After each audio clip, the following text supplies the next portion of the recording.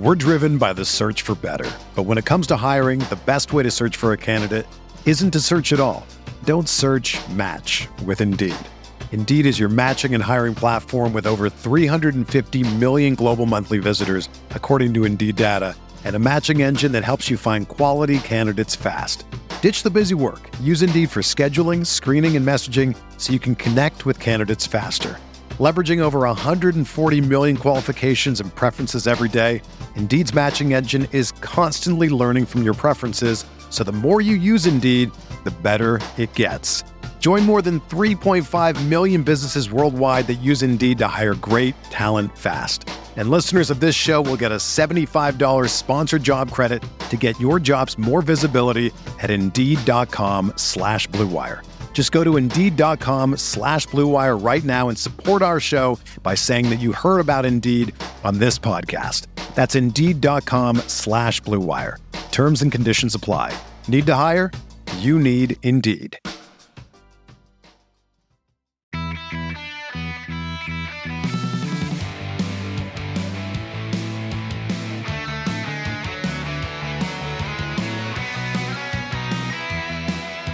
Welcome to episode 534 of the Barcelona podcast, brought to you by the Blue Wire Podcast Network. I'm Dan Hilton, and yeah, this was a close one. The 3 points, they happened. Barcelona remain their third place spot in the table, just 4 points off of Girona and Real Madrid, so the job is done. But there was a lot to talk about because Barcelona were good in this game, but were they good enough at times to feel like they were going to get the 3 points? Not so sure about that. Before we jump into the 5 headlines, though, I want to remind everybody it's a big help if you could subscribe to the channel or give a good rating on the podcast app if that's where you're listening. And of course, supporting me on Patreon. I do always forget that I have a Patreon, so thank you so much to the new patrons recently who even reminded me to keep plugging that and make sure that this show keeps on going. So without further ado, let's jump in. The 5 headlines from Barcelona's 1-0 win over Atletico Madrid. Headline 1 is Xavi got it right. And I know I'm repeating this headline before, but in recent weeks, especially without De Jong and Pedri, we had to be asking the question on the podcast, is Xavi having issues with his preparation for these matches? Is he prepared? Is he good enough at the top level to do that? And I think coming in, Xavi was, at least to the point where he vindicated me by agreeing with me with that lineup. Well, at least he tried to. Inigo Martinez with discomfort, so Christensen comes in right before kickoff. But still, the continuity with Cancelo at left back at the back meant that Xavi agreed with what I said to keep that continuity. With the little change that Koundé at right back, well, that's why Xavi's the man in charge, and I'm here sitting at home talking to you. I did also expect, and yes, Diego Simeone not being able to seem to figure out Xavi or any Barcelona manager in the last decade other than Ronald Koeman. Yeah, with Diego Simeone having struggling, and, people said that I should be afraid of Antoine Griezmann, but this is another indication that Griezmann does struggle against Barcelona and the tactics that are used against him. And I think that's a lot of what Xavi was trying to set up here. It was going to be Inigo Martinez chasing Griezmann around, but then it became Christensen and De Jong handing him off in the midfield and backline respectively. So against a 5-3-2, what Xavi wanted to do was move the ball quickly. And I think that's generally what Barcelona wants to do, but in particular against that 5-3-2, they want to control the middle of the park, again, especially without any ball winners, including Gabi, if you're in isolation. So João Felix was given a more free role with Cancelo on the left, adding width, and not needing as much support as Balde does. Balde does need a player to play off him in a way that Cancelo, at least in this setup, Cancelo, he does trust to deliver that final ball. So if Cancelo doesn't feel comfortable and doesn't want to go with the 1v1 and dribble at the opponent, either he lays off or comes inside or delivers a ball that means that you're going to turn the ball over in a less dangerous position. So that did allow João Felix to start on the far touchline and then come inside, expecting him to be the outlet for Pedri and Gundogan. Another difference, too, between the Porto match and this one was that Pedri was now on the left, even though in possession he was much higher, and then Gundogan is in the right, or playing even more box-to-box positionally. And all of these different moves, even having Gundogan on the right, meant that because Griezmann likes to set up going right to left, where he picks up the ball about 2/3 up the field on the right and then comes in to his left, that meant in De Jong, in tracking and handing off Griezmann to Christensen, would need to be slightly to his left, meaning Gundogan was going to have to drop in a bit to the right side, so it did make sense in this setup to deal with Griezmann. That's why I believe all of these changes including even Koundé, was to deal with Griezmann and get him off the ball in the middle of the field, and that worked perfectly. Griezmann has been the most important player for Atletico Madrid this season, and him not really featuring in this game much at all was the major thing that Xavi got right. Barcelona also was pretty steadfast of not resetting back to the keeper as much as usual. With Atletico Madrid having one of the better presses in Europe, that meant that Barcelona didn't want to be trusting Iñaki Peña, who is not as good with his feet as Ter Stegen, to be relied on to break that game open with those long balls out to the wings. A lot of the punches that being Iñaki Peña, should have caught, that was the other downside of him in this game, but we're going to get to all the good stuff about Iñaki Peña later. And Koundé being switched to right back and Araujo back in the center. The idea, I think, coming in was that you want Araujo, you trust him more in the center, but what if it worked out for everybody and that Jules Koundé, with those overlapping runs, was essential to opening up Atletico Madrid, and by opening them up, I mean pinning them back into that 5-3-2. Atletico Madrid wants to operate in a mid-block, but Barcelona didn't allow them to do that in the first half, especially through the overlapping runs and underlapping runs of Jules Koundé. And there's certainly going to be some discussions here about whether he should be playing right back or not. But that's something for Xavi to think about later, because just when it comes to the preparation for Atletico Madrid, I just want everyone to remember that Xavi got it right. Headline 2 is Calma on Vitor Roque. Now, Xavi may have got it right, but as I kind of said in the Atletico preview, not to minimize all the other things happening on the field, but Barcelona's forwards were going to have to finish their chances, or Barcelona was obviously not going to win the match. That is what this was going to come down to. Barcelona is just too good not to have opportunities against any opponent in any match. And if they haven't had those opportunities, something has gone horribly wrong, and that's when you really start to put it on Xavi. But as I already laid out in headline 1, Xavi got it right, so it's time for the forward to step up. Rafinha, his miss in the first minute kind of set the tempo here. Gundogan to Rafinha, a 1-2 with Pedri, can't get it on net with his weaker foot. Third minute, Koke coughs it up, doesn't happen that often. João Felix dribbles into pressure to find Lewandowski, who has it blocked by Hermoso. After Atletico Madrid got a chance the other way, here comes Barca. Rafinha crossing Lewandowski, who heads it away from goal instead of flicking it onto goal. That was 3 chances in the first 7 minutes.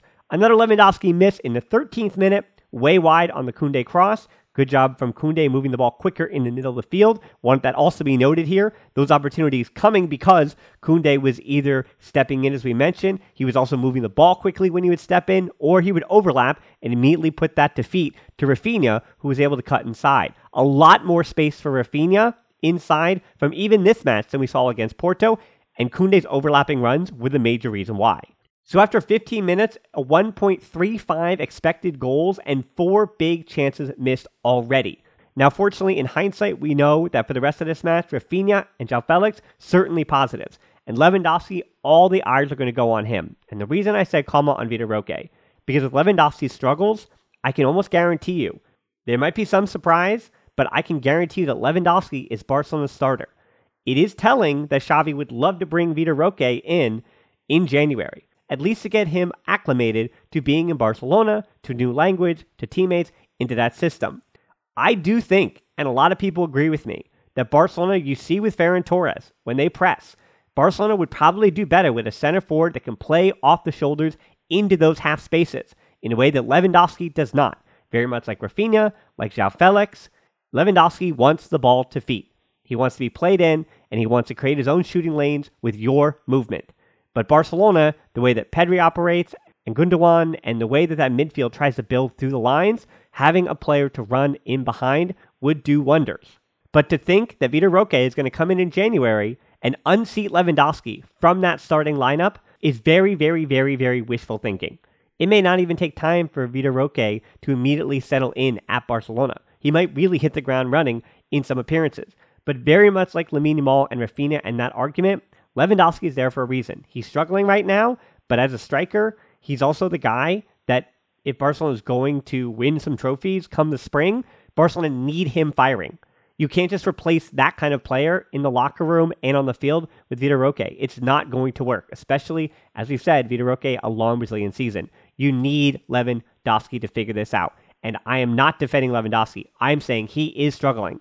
And Xavi is just going to have him play through this. If he doesn't play through this, and this is who he is, but that's going to be a referendum on the end of the season. Now, it is possible, but it would be, we're even talking about Gerard Piqué and Alba and the decisions that Xavi already made with some of the veterans, and Lewandowski is not one of his old chaps. but to sit Lewandowski on the contract he is on and what he can opt into next season, if you do not have him almost figure it out himself that he is washed up or over the hill, which I'm not saying he is, but if that is what he is, and you don't allow him the opportunity to do that with a hungry 18-year-old sitting on the bench and kind of let that dynamic play out the way it probably should for sanity's sake in the locker room, the club might actually financially have a bigger problem on their hands if Lewandowski doesn't ride off in the sunset on his own terms. And that's unfortunately the way the club has set up these contracts by bringing in these guys in the way that they are. When you think of great duos, who do you think of? Jordan and Pippen, or LeBron and Dwayne Wade. I mean, I talk about basketball a lot here on this podcast, but for the Barcelona version, there's Piqué and Puyol, or Piqué and Mascherano, or the easy example of Xavi and Iniesta. And as you can hear from my voice, the perfect teammates aren't just professional athletes. It's cold season. I guess the flu and cold medicine, perfect teammates as well. But in this case, when it comes to growing your business, that's you and Shopify. Shopify is a global commerce platform that helps you sell at every stage of your business. Shopify helps you turn browsers into buyers with the internet's best converting checkout, up to 36% better compared to other leading commerce platforms.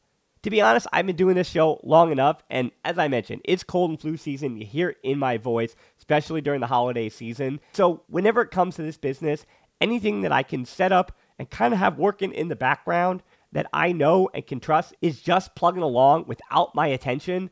Those are the things that I really value at this point. So when my brain is foggy and all I can do is manage to turn on the microphone, talk to the guest, or just talk to myself and get out a piece of content, everything else, having that all automated or working in the background, that's been important to keeping me sane. And that's the thing about something like Shopify.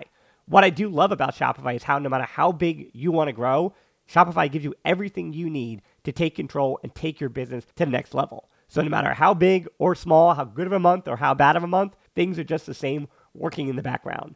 Shopify powers 10% of all e-commerce in the US, and Shopify is the global force behind Allbirds, Rothy's, and Brooklinen, and millions of other entrepreneurs on every size across 175 countries. Plus, Shopify's extensive help resources are there to support your success every step of the way, because businesses that grow with Shopify. Sign up for a $1 per month trial period at shopify.com/tbpod, all lowercase. Go to shopify.com/tbpod now to grow your business no matter what stage you're in. Shopify.com/tbpod. We're driven by the search for better. But when it comes to hiring, the best way to search for a candidate isn't to search at all. Don't search, match with Indeed. Indeed is your matching and hiring platform with over 350 million global monthly visitors, according to Indeed data, and a matching engine that helps you find quality candidates fast. Ditch the busy work. Use Indeed for scheduling, screening, and messaging so you can connect with candidates faster. Leveraging over 140 million qualifications and preferences every day, Indeed's matching engine is constantly learning from your preferences, so the more you use Indeed, the better it gets. Join more than 3.5 million businesses worldwide that use Indeed to hire great talent fast. And listeners of this show will get a $75 sponsored job credit to get your jobs more visibility at Indeed.com/Blue Wire. Just go to Indeed.com/Blue Wire right now and support our show by saying that you heard about Indeed on this podcast. That's Indeed.com/Blue Wire. Terms and conditions apply. Need to hire? You need Indeed. Headline 3 is João Felix celebrates. All right, let's get back to the positive stuff because I mentioned Lewandowski, he struggled. He was probably the only Barcelona player that was not certainly a net positive in this game because even Rafinha I thought was really positive in this game, helped out by the Koundé movement. 22nd to 24th minute, still 0-0, but Barcelona were pressing Atletico Madrid for their best stretch of the entire game. Atleti never got through. They had to blast it long, and Koundé had it covered and did really well to gain possession. And Barcelona found themselves once again in Atleti's half.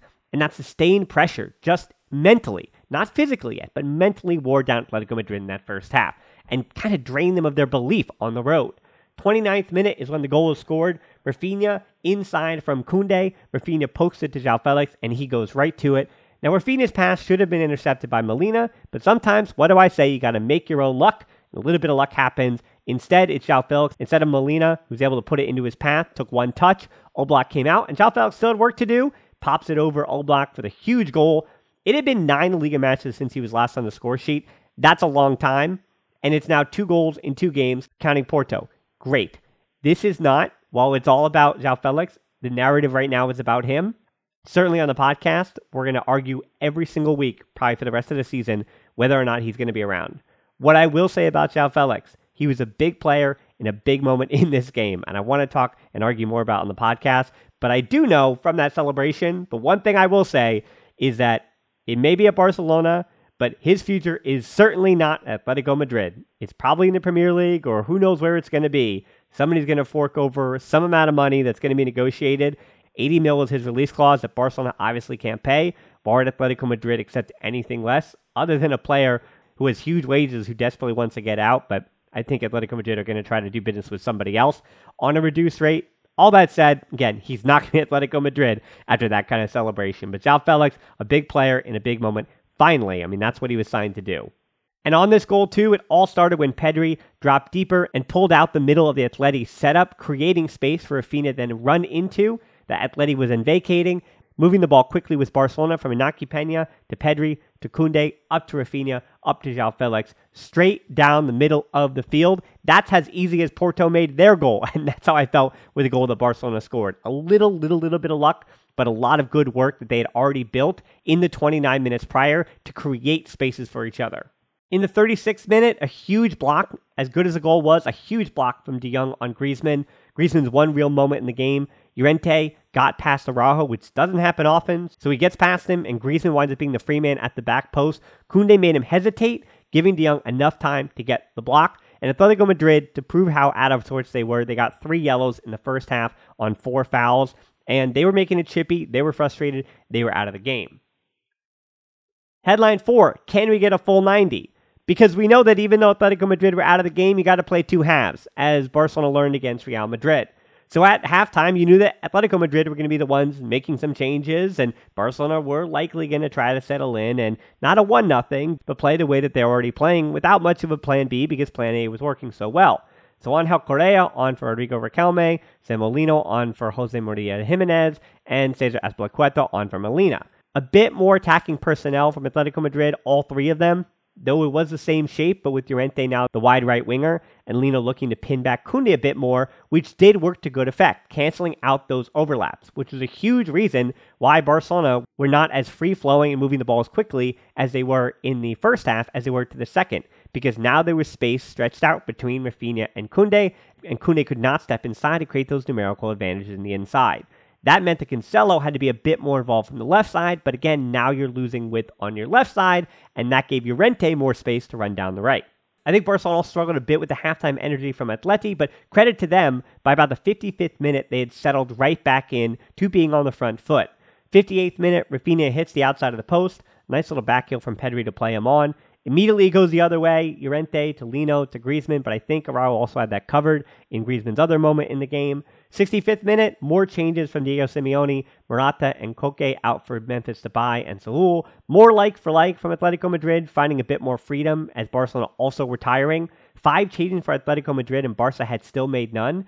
And I wondered if that's the first time that's happened by the 66th minute of a game. Probably not in La Liga history of all that, but definitely something you don't see often, especially with the 5 subs, as that change is more recent. 5 subs to 0. But the way the game was going for Atletico Madrid, I get it. And also with what was on Barcelona's bench, I also get it. 69th minute, another wide shot from João Felix. And Barcelona at that point were looking like they had heavy legs come the 70th minute. But Xavi doesn't really have anybody to trust to keep up what made Barca successful. I think Xavi really wanted that second goal to make some changes, and he kind of was just waiting for it to happen. Barcelona were playing good enough to get it, but it never came, so we kind of stuck with who was there. Headline 5, thank you, Iñaki Peña. And when you're stuck with what you have and the tired legs come, you know that Atletico Madrid, they're a good team. They were going to have some energy late in that contest.